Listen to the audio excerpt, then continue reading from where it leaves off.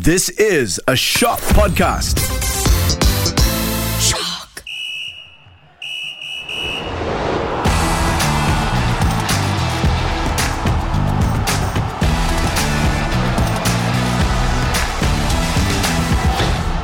Hello and welcome to the Podball Sportscast, the podcast that has great character.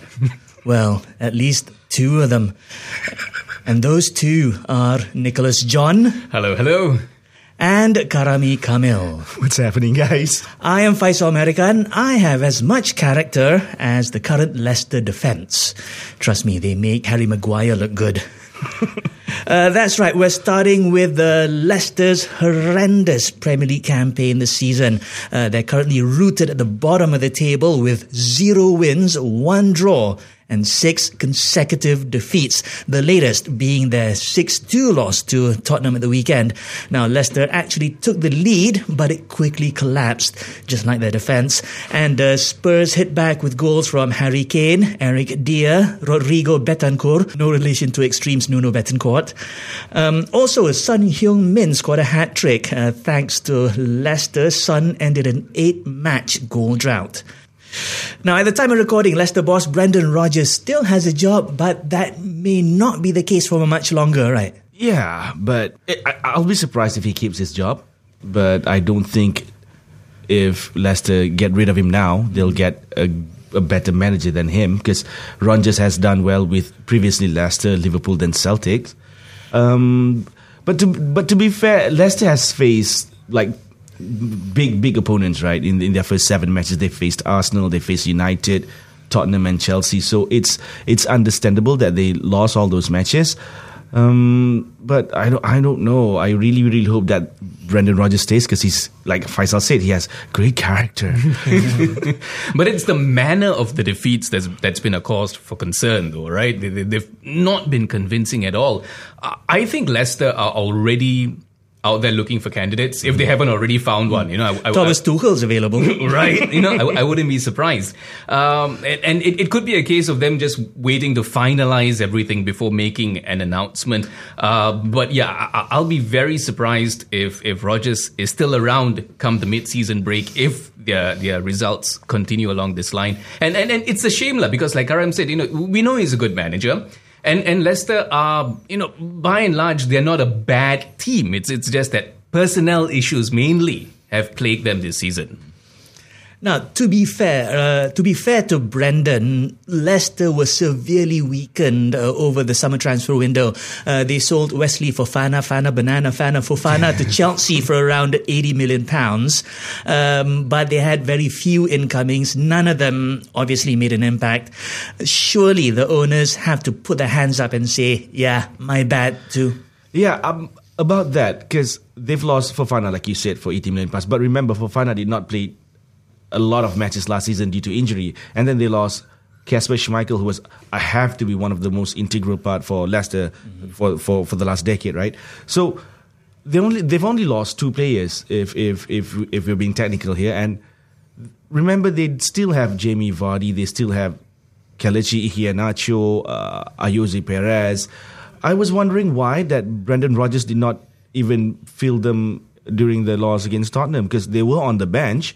And on the contrary to Tottenham, Conte substituted in Son Heung-min, who scored a hat-trick, and a few other players. So something is wrong there, because Perez, like the players that I've mentioned, Perez, Iheanacho, I think they've played quite well last season. So I'm not sure why they are at the place that they're in now.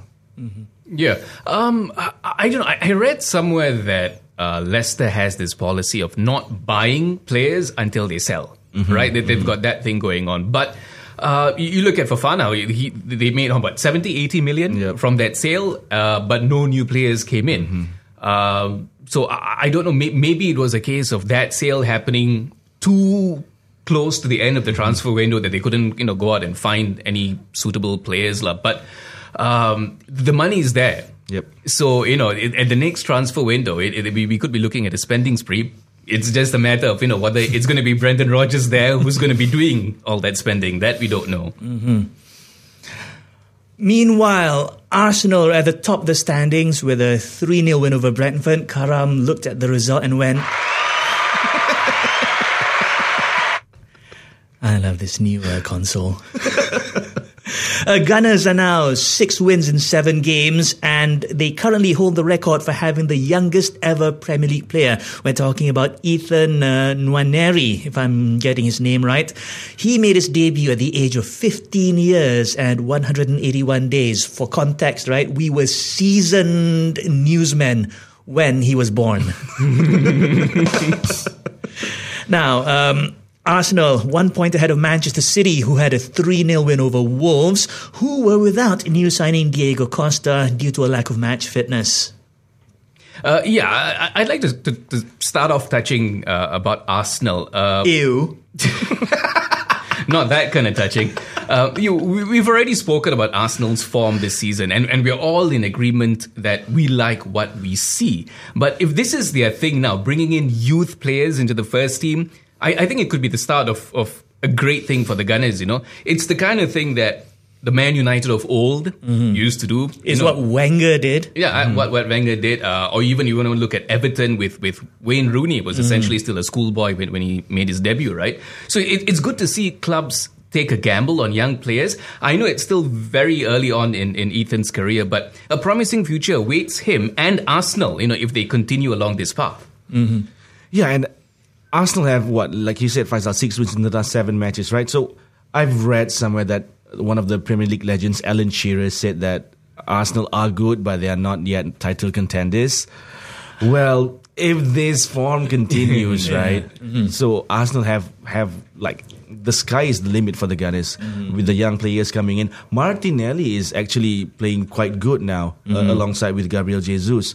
We also know about Saka, Emile Smith-Rowe. So these young sets of players, they could be at with Arsenal for the next decade if they want, and Arsenal could actually be a real powerhouse in Europe.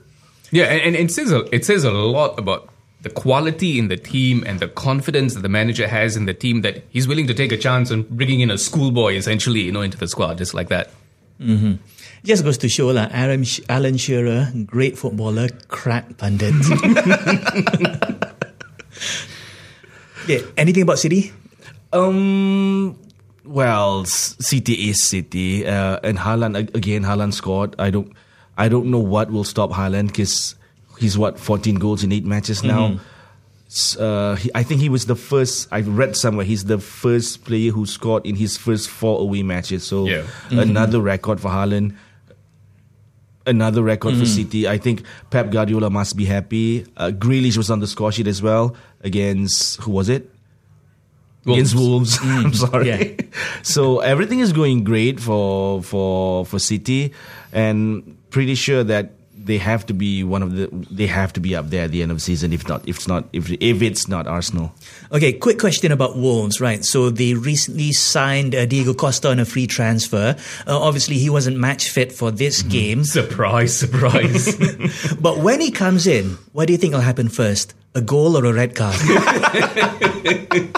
I would love to see a red card, though. I wouldn't be surprised if it's a goal and a red card. Also in the Premier League, Everton took their first win of the season with a 1-0 win over West Ham. Aston Villa beat Southampton 1-0. Fulham 3-2 victory over Nottingham Forest. Newcastle and Bournemouth had a 1-1 draw. In Spain, Real Madrid beat Atletico 2-1 to maintain their perfect start in La Liga. Barcelona are in second place with a 3-0 win over Elche. Robert Lewandowski scored a brace to make it 11 goals in 8 appearances. Anyone? No?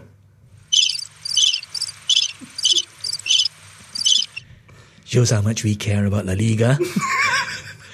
Now, Brendan Rodgers isn't the only manager who's under pressure. In Italy, Max Allegri's job at Juventus is also under threat after a shock defeat to Monza in Serie A. He was probably run over by a runaway F1 car. Juve are now winless in 5 games. And now we're going to end this podcast with some sad news. So at the end of last week, Roger Federer confirmed that he'll be retiring from tennis at the end of this month.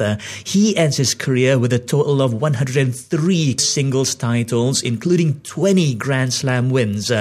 Nick, this is a one-of-a-kind player, right? I mean, I can't remember seeing anyone else who had a more fluid playing style. Yeah, correct. Fluid playing style, and he was almost graceful on court. You know, you take an example of Nadal. You know, he has a very aggressive approach to the game. Federer is like the complete opposite. He's more of a thinking man's player. You know, he knows when to push, when to hold back.